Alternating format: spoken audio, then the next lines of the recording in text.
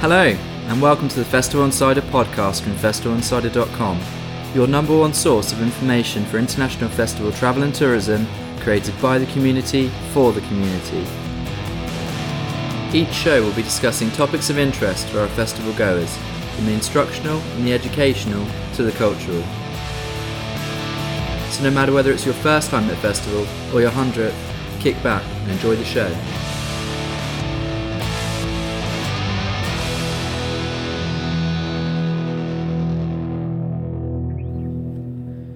This is the festivalinsider.com podcast. I'm Chris, the editor and founder of festivalinsider.com.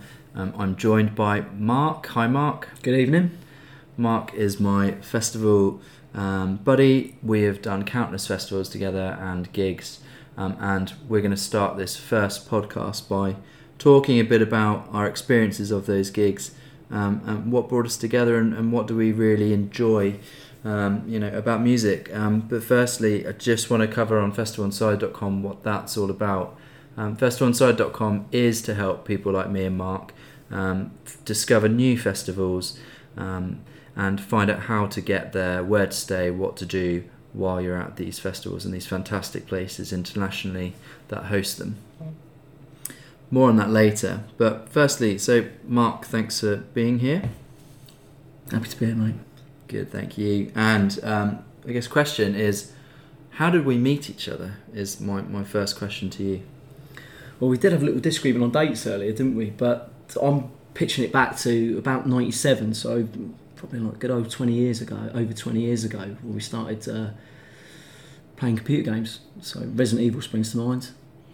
And I think I was too young to play that game, and probably too young to be into the same sort of bands that I was into back then as well. But what was it that musically connected us? Do you remember?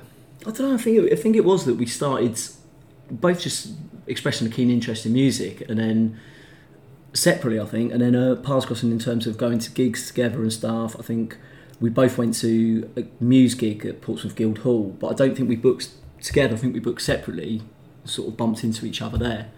And then after that, I think we kept more in contact and started to go to gigs together and so on, and then festivals, and then European festivals. Yeah, I think that sounds about right. I remember going to Limp Bizkit was a very funny gig. That was in 2003, I've got down. Freebie, that?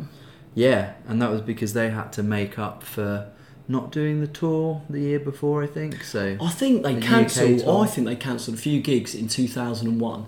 And then they rearranged them, and I might be wrong here, but I think they cancelled them again, and it started getting on a little bit, because they were due to play a download festival, and they cancelled that. So I think they had to put this gig on to try and keep people happy. On side, yeah. But they did keep people happy that night. Definitely when we went. I think, I'm pretty sure we were smuggling in vodka mud shakes in your socks into Finsbury Park. I do remember that very well. And that really is probably a metaphor for the rest of our gig days together. That led to more. That's how it started. So I think from there we went to Glastonbury. Was our first big festival together in the UK, of course. The mother of all festivals. What do you remember about Glastonbury from 2003, Mark? Mud. I remember sort of getting the ticket late doors in car park in Winchester, and sort of realised that you were going and a few others were going, and the lineup was looking pretty tasty. Realised I missed out on tickets because they went on sale a long time beforehand. And this is back in the days when you could buy a ticket without having a photo slapped on it. And you could buy it and you'd offer someone, you didn't have to pay an inflated price either, face value. Or just get a ticket full stop, which is very difficult nowadays. But yeah, I remember that was probably the first bit of the excitement, was driving up to getting that ticket and then going to... Because that was really close to the date of the festival, wasn't it? So it wasn't like I had a big wait afterwards. It was like ticket, couple of days, and then it was travel up there. Yeah. My first impressions was that was a long walk from the car to where we pitched the tent. It was a hell of a walk. And if you don't know where you're going at Glastonbury, it's really... You don't know where to go the first year, unless you're with people that have been before.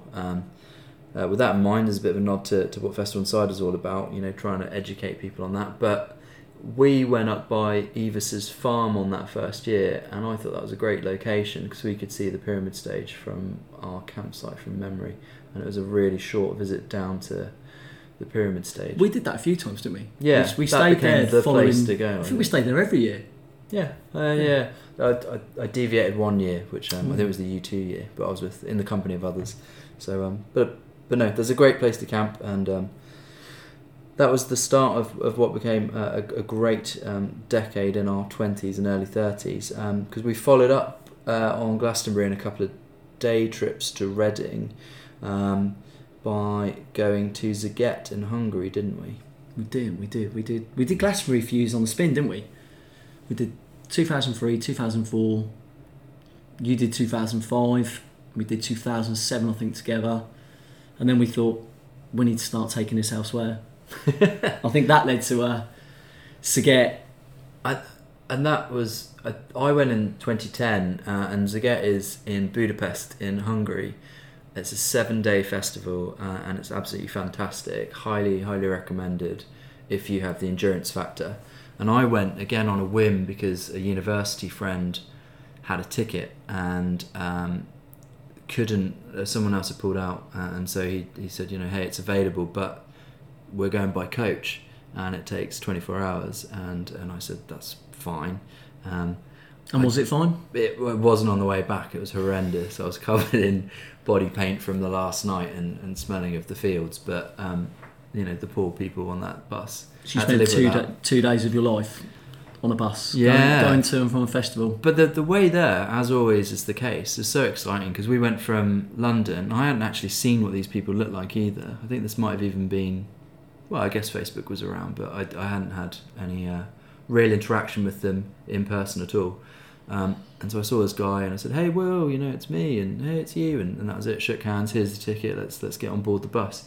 And then we went through Austria and Germany and Czech Republic to get to Hungary, and it was fantastic, just that trip getting there, and it really made it exciting.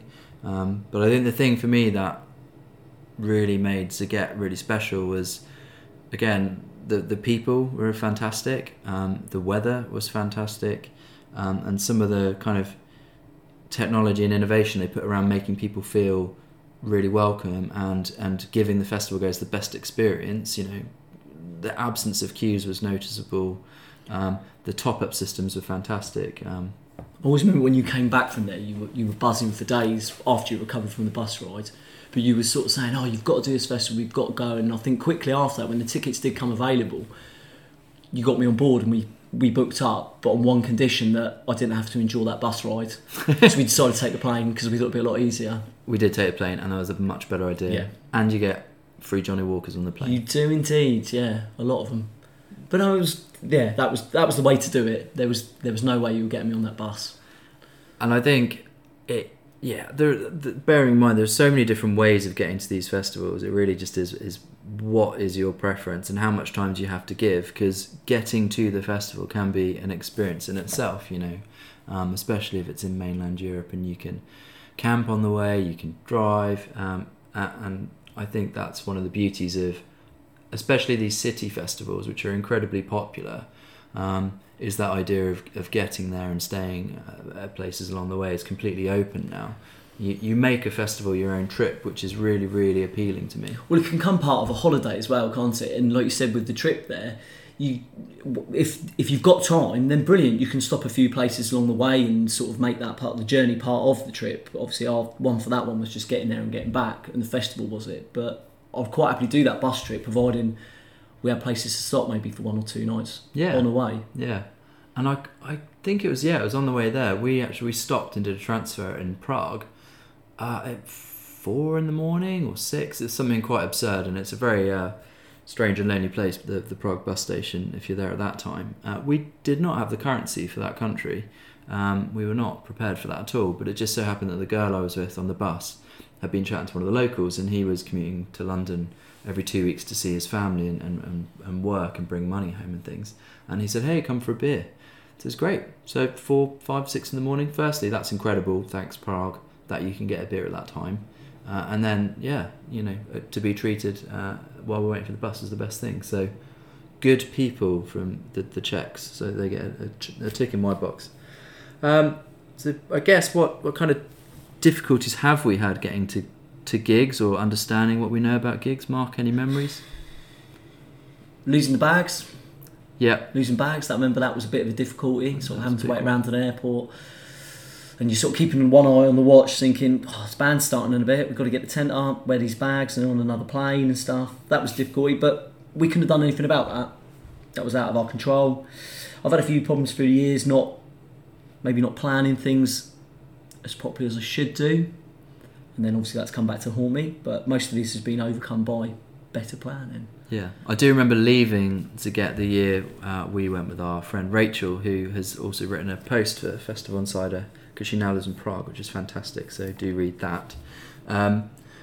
But I think we spent far too long in a sort of a water sports pool on the way out of the festival. Do you remember lounging?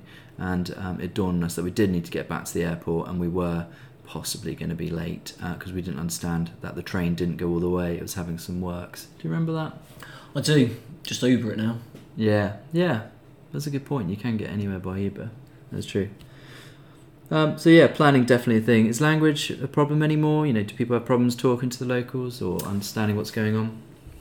I think we were discussing this the other day, and I think wherever I've gone away on holiday, even if it's been for a festival or not and stuff, you learn a little bit of the language to help you get by. And I think just learning a little bit of the language helps it go a long way. Any problems we've encountered and stuff, I sort of remember once when we went to Benicassim, we got lost, and I remember trying to piece some Spanish together to help us get there. And this friendly Spanish barman locked up his bar and actually drove us to the festival.